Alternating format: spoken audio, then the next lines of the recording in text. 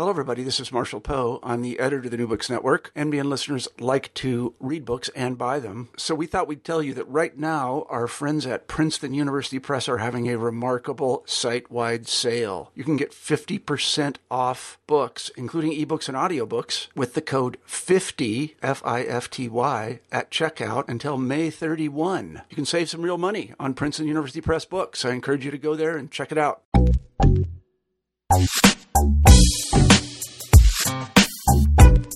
For the last few years, one of the familiar tech buzzwords has been the cloud. Over and over, we've heard phrases like cloud computing and saving our information to the cloud. And there was even an advertising campaign in which the players on a commercial would yell, "To the cloud."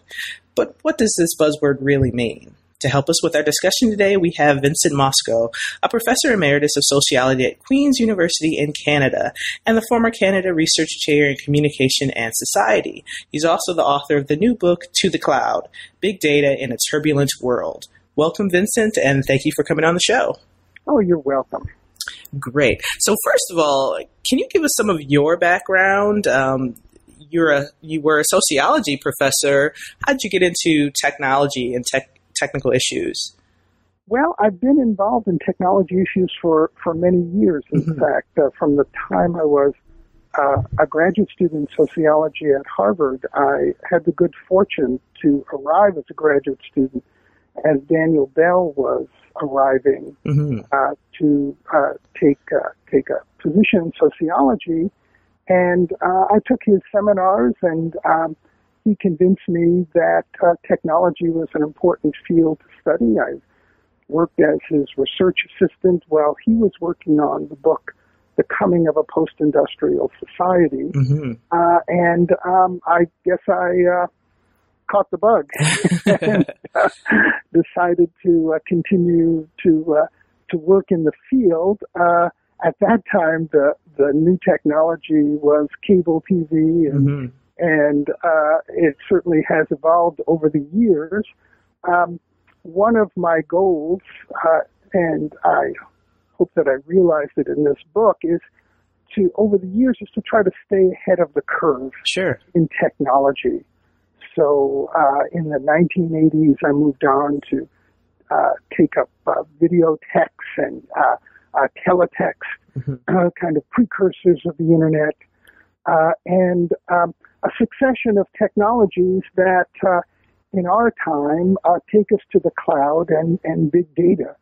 And my goal is to, in a sense, plant a critical flag in the territory of the cloud and big data, where most analyses of the cloud have been largely technical. I thought it would be useful to bring a critical, sociological, analytical eye to the study of the cloud. Well, what does that mean, a critical flag? Well, what I mean is broadly to look at the social and political implications of the cloud. When I started work on this project a couple of years ago, the literature was almost entirely about what is the cloud and what can it do for you, for your business, etc. All of which is quite useful and was enormously helpful in my education about the cloud. But I found no one was looking at the implications, for example, of for the environment of large power-consuming data centers, implications for our privacy, and the impact on labor, and on what it means in an era of big data to actually know something. What would be the implications, for example, for more qualitative and subjective humanities-based thinking when quantitative data becomes the gold standard for knowing? So these are issues, philosophical, sociological, political, economic, that I thought we needed to start a debate about around the cloud, and I decided that it would be useful to take that on. Now, in your book, you say you take a transdisciplinary approach to this study.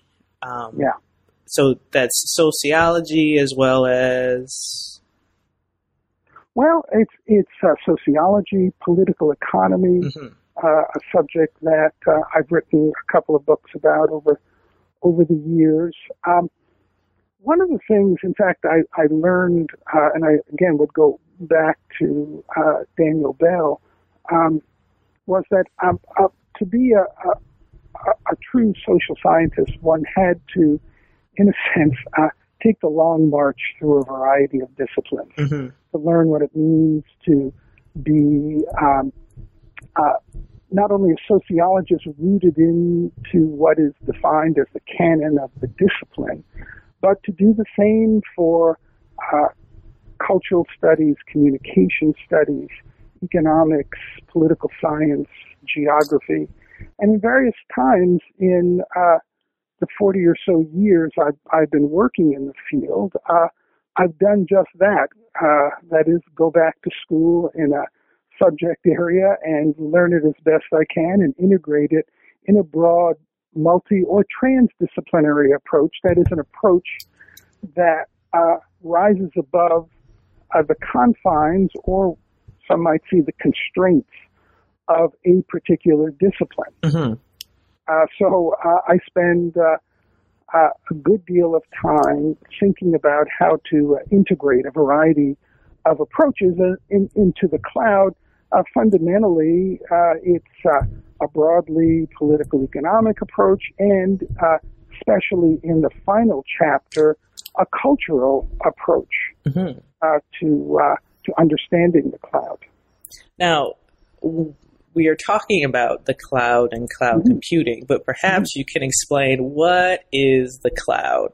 Yeah, right. I think that's a very good question. And what I found in doing my research is there are many, many definitions of the cloud.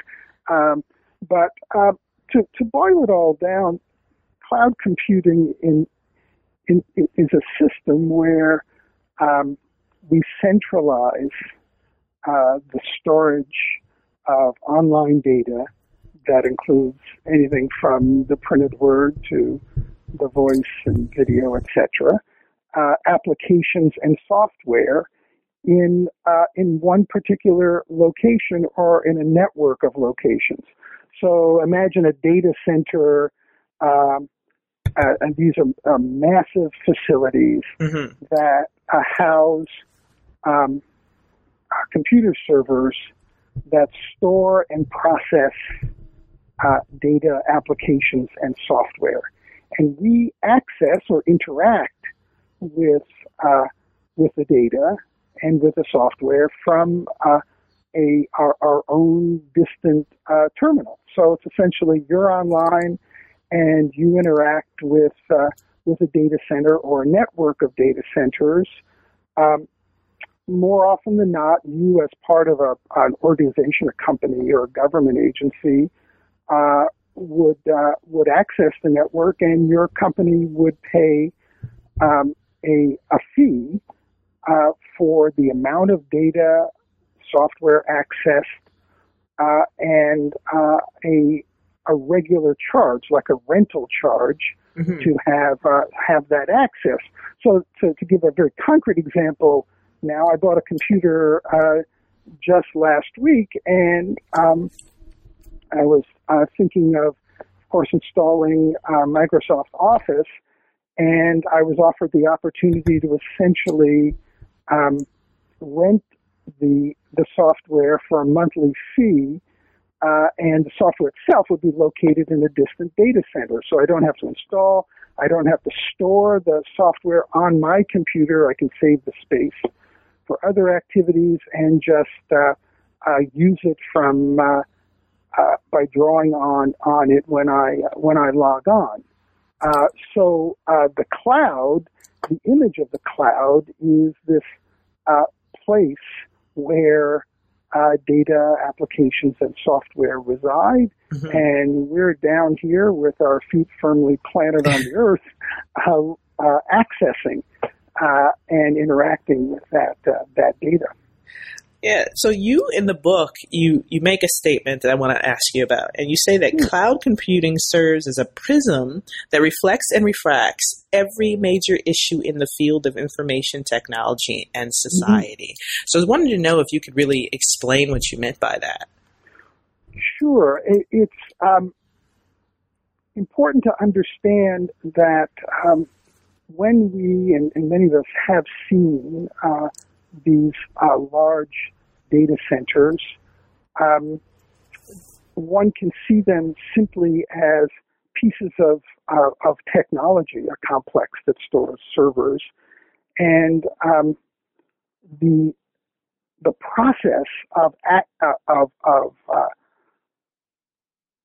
downloading data, sending up data, or using the software, whether word processing or a spreadsheet at this distant location. You can look at it as purely a technical exercise.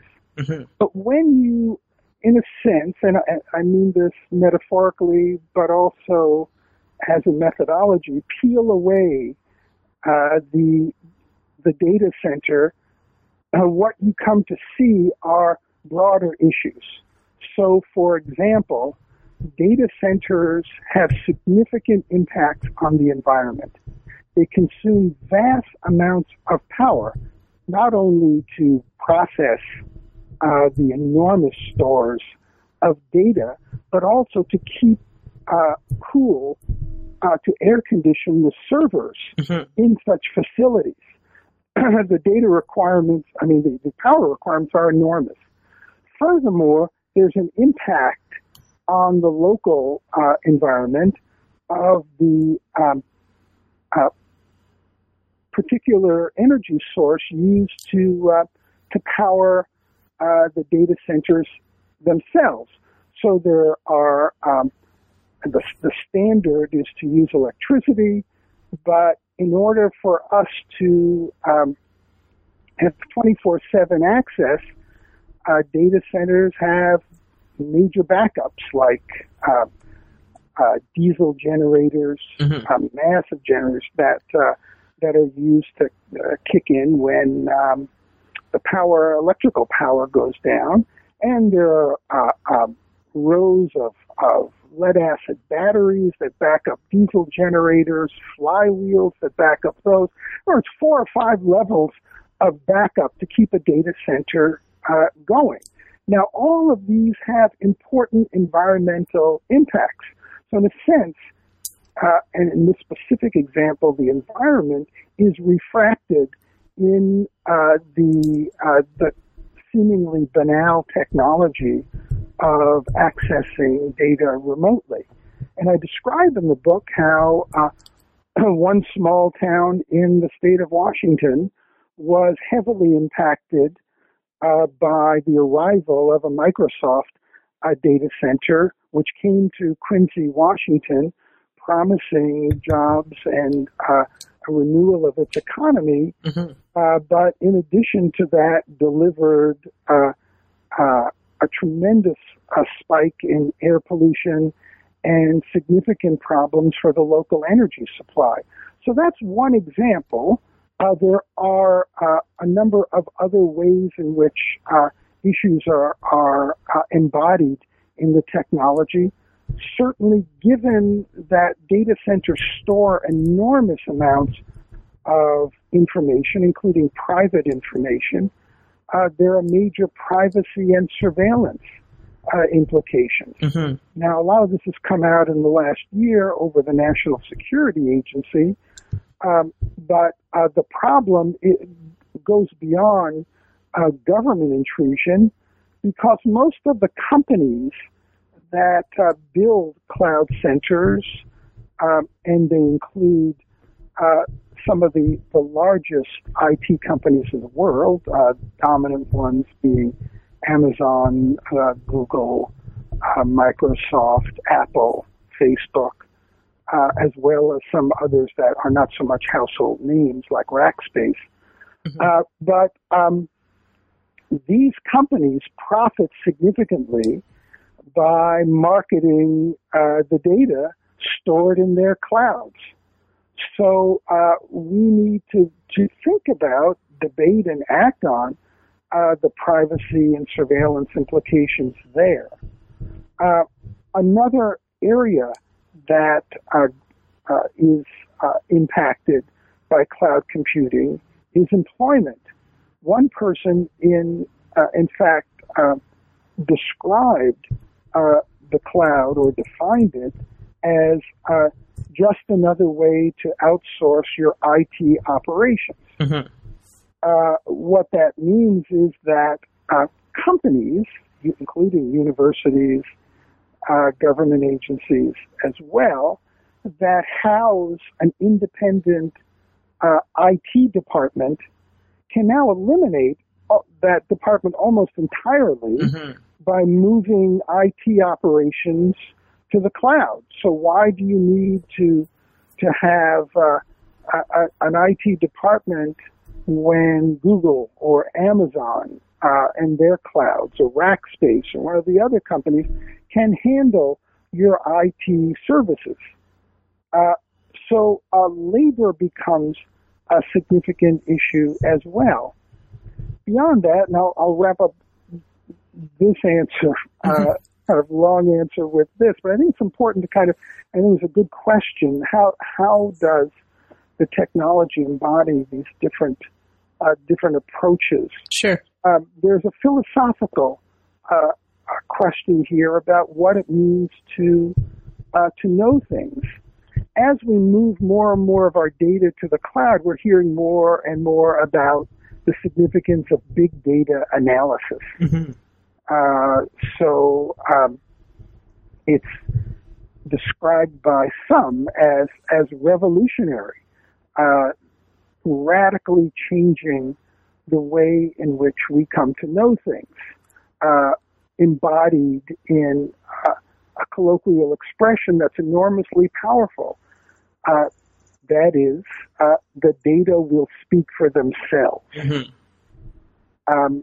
Well, what does that mean? In essence, it seems to me that, and I use the phrase digital positivism, that is a sense that the technology will enable the data we store on it to give us answers, whether or not we even ask a question. It will essentially tell us what is best for us. Now, this seems to me to challenge, in very fundamental ways, a lot of the different ways of knowing things and understanding things that we have lived with for centuries, including approaches that are more qualitative, that try to understand subjectivity, that engage with history and theory. Big data, by and large, ignores all of those elements and says we have a new way of knowing, adopt it. So to the cloud means more than simply a technical connection to a data center. Mm-hmm. It has vast implications for some of the major socio-political, philosophical issues that are central to our world today. Mm-hmm. Now, while you were talking, I couldn't help but think of some of my communications theory training and think of McLuhan and the media is the message. So is technology, with respect to the cloud, at least what we're talking about, is the cloud the message, or is there a message inherent in the cloud, I guess? Well, it's an interesting point. The cloud, in some respects, embodies McLuhan's adage. Certainly, that as a medium, it delivers a message, certainly about what it means to know things. And a number of its more enthusiastic proponents draw the link from McLuhan to the cloud, and I think it's important to do so. And it's also, I think, important to understand that there is enormous value to be gained by making the cloud part of our lives. But at the same time, we need to do so, as with any technology, by understanding and trying to deal with the problems that it gives rise to. And one of the ideas that I trace through the book that seems to me important is this. With my understanding of the history of technology, it seems to me the cloud goes back to the beginnings of the computer age, back to the 1950s and 60s, when those of us old enough to remember would use what was then called time-sharing computers. Okay. That is, you'd use the computer that you worked on was actually just a terminal that had no storage capacity at all, and you interacted with what was called a mainframe computer. That is a central computer that was stored in some very isolated part of the university campus, and it would deliver your information. And early on in the computer age, researchers would share the time on that central computer. So while multiple users could use it, you couldn't all use it at once. And so we talked about time sharing as a form of computing, and it was considered an advance over one person using one computer. Well, in a sense, the cloud, another 50 years later, deploys that model. Multiple users drawing from a central data center and making use of the technology. But back in those early days, if we look at some of the debates around the future of computing, the term public utility or computer utility came up over and over again. That is, are these large mainframe computers really like the public utilities that deliver us electrical power, water, and if they are public utilities, should they not be regulated as electrical utilities are in the public interest to address issues like the pricing, the social implications of the technology? After a few years of trying out private electricity, the U.S. and most other countries recognized that this was a technology that was far too important to simply allow individual private companies to operate without regulation. So they were declared public utilities. Well, the same goes for the early days of computers. And the view was then that maybe we should begin to think about the computer as a public utility. So into the cloud, one of the things I argue is that if we're going to deal with the problems that arise from the cloud, whether they have to do with the concentrated power of government in the NSA or of a big company like Amazon that is a leading force in the cloud, or the environment, or privacy, or jobs, that we have to begin to think of the cloud as a public resource or a public utility, and go back to those earlier discussions, as I do in the book, from the 50s and 60s and 70s, and look for ways in which we can turn the cloud into a more broad public utility that has sufficient regulation so that it can continue to provide a useful service for people, and at the same time minimize the problems that arise with it. Now, in the book, you talk about there are just a few companies that are dominating the cloud, I guess, business right now. And I'm wondering if there is a possibility that cloud and cloud computing may go the way of media, particularly media in, say, the United States and perhaps Canada, where it's concentrated in the hands of, a really small number of companies, and perhaps the implications of that. Well, I think that's an important point and one of the central issues in thinking about the cloud and why we need to begin to think about it as a public utility. As it stands now, there is one dominant force in the industry, and that's Amazon. In its subdivision, Amazon Web Services, is essentially the force that determines a good deal of the pricing and services available in the cloud.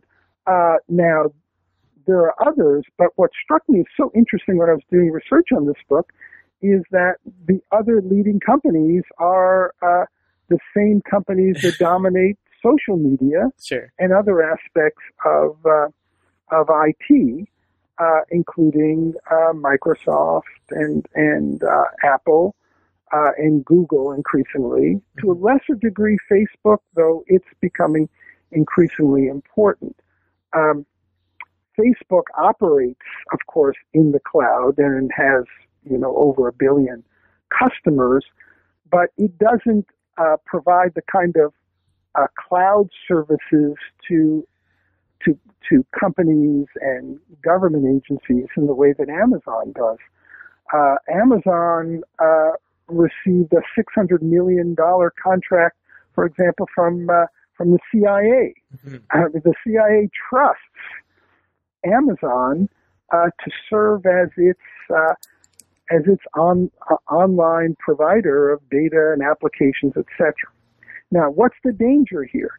Well, there have been lots of other companies, and still are, involved in the cloud. There were more than there are today. Companies with names like Salesforce and Rackspace and others. But what the big companies are doing is diminishing the market hold of the smaller ones by cutting their prices drastically until these companies are driven out of the business.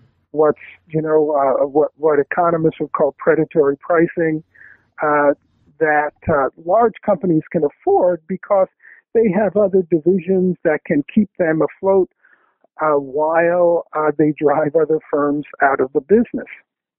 Now, what this means is that we're increasingly left with fewer choices among cloud providers who get to determine what pricing and services are like, and who generate enormous profits from selling the data that we provide them in the cloud.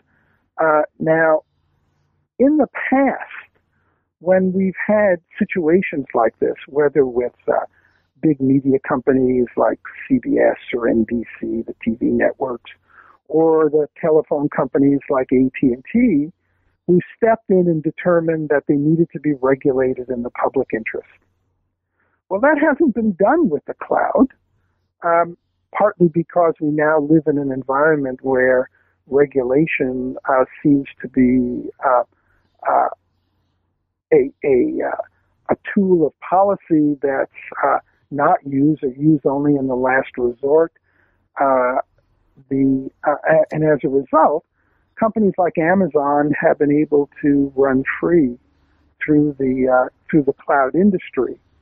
And I worry not only about what this means for consumer choice, but also for innovation in the industry. One of the ways innovation happens is when small companies move in, provide a unique service, and challenge the larger companies. Well, if these smaller companies are not gaining access to markets because the big ones dominate, then innovation is likely to be stifled.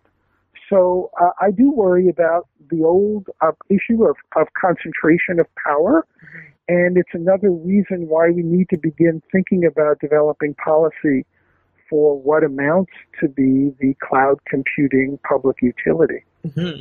So can you tell us, what do you think is on the horizon for cloud computing in the near future? Well, the industry is growing and expanding rapidly. There is a continuous push. I don't know whether that's the case at your university, but lots of universities that I observe, for example, are moving their email services from a local IT department to Gmail as a way to save money. That's one small example of the push to move from individual control over our IT needs to centralized control. I think that's going to grow. There's enormous pressure from the companies themselves to push. There's enormous pressure on government. One of the leading forces in the U.S. Are government agencies that want to move all of government to the cloud, and mainly because it's cheaper to do that, requires fewer IT workers, and allows for better coordination of data and software. But all of this seems to me to require a closer public eye on the cloud, because without some form of regulation, ultimately, if a handful of companies control the whole thing, then they're going to be able to price it, deliver services in ways that mainly support their bottom line, which may or may not be in the public interest. Now, I do see a groundswell beginning to form around the need for public interest regulation of the cloud. It's more forceful right now in Europe, which is challenging in the European Union, the major cloud providers, on issues like concentration of power and privacy.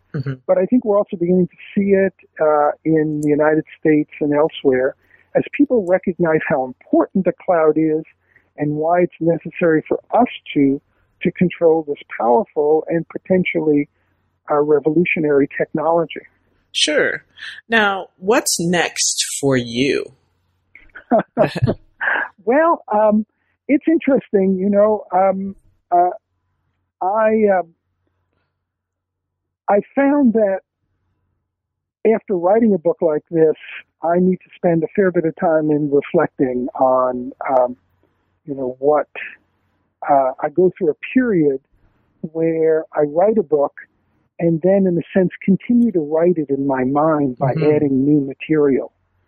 So next month, I'm going to China to lecture for 3 weeks about the cloud. China is becoming one of the leading cloud countries in the world. And so I want to talk about some of the implications for China there. So I will be lecturing there. I'll be in the U.S. and across Canada talking about these issues. And I will be I absorb more and more material on the cloud. And usually after 6 months or so of doing this, I begin to kind of think about a new project. And right now, it's only beginning to form in my mind. But I'm thinking of taking a more serious look at social media. That as it matures into a technology that is a central part of our day-to-day lives, what will this mean for broadly for social life? But I'm edging specifically into education again, and I'm thinking of looking at the growth of online education and the role of social media in it, and what it means to be a university and a university for universities, and what it means to be a university educator in a world increasingly controlled by online and social media forms of communication. So if the listeners want to read more of your material, where can they find it? Do you have a website or a blog? Yes, actually, I do, of course, have a website. The best thing to do would just be to pop Vincent Mosco into the cloud of Google, and you'll find my website and lots of information about where they can read about other of my publications. And I'd be happy to communicate with any of your listeners. I'm at moscov@mac.com. That's my moscov@mac.com email address. And if anybody has any questions or comments, I'd be happy to hear them. Great. And so the book is To the Cloud, Big Data in a Turbulent World, available probably on Amazon, right? It's on Amazon. It's published by Paradigm Publishers in the United States. And I made sure, Jasmine, that it was available in an inexpensive paperback edition. Oh, great. An important consideration these days. Absolutely. So for somewhere in the around $20 US, you can pick up what an important look at cloud computing. Absolutely. So, Vincent, thank you again for coming on the show. And ladies and gentlemen, this has been New Books in Technology.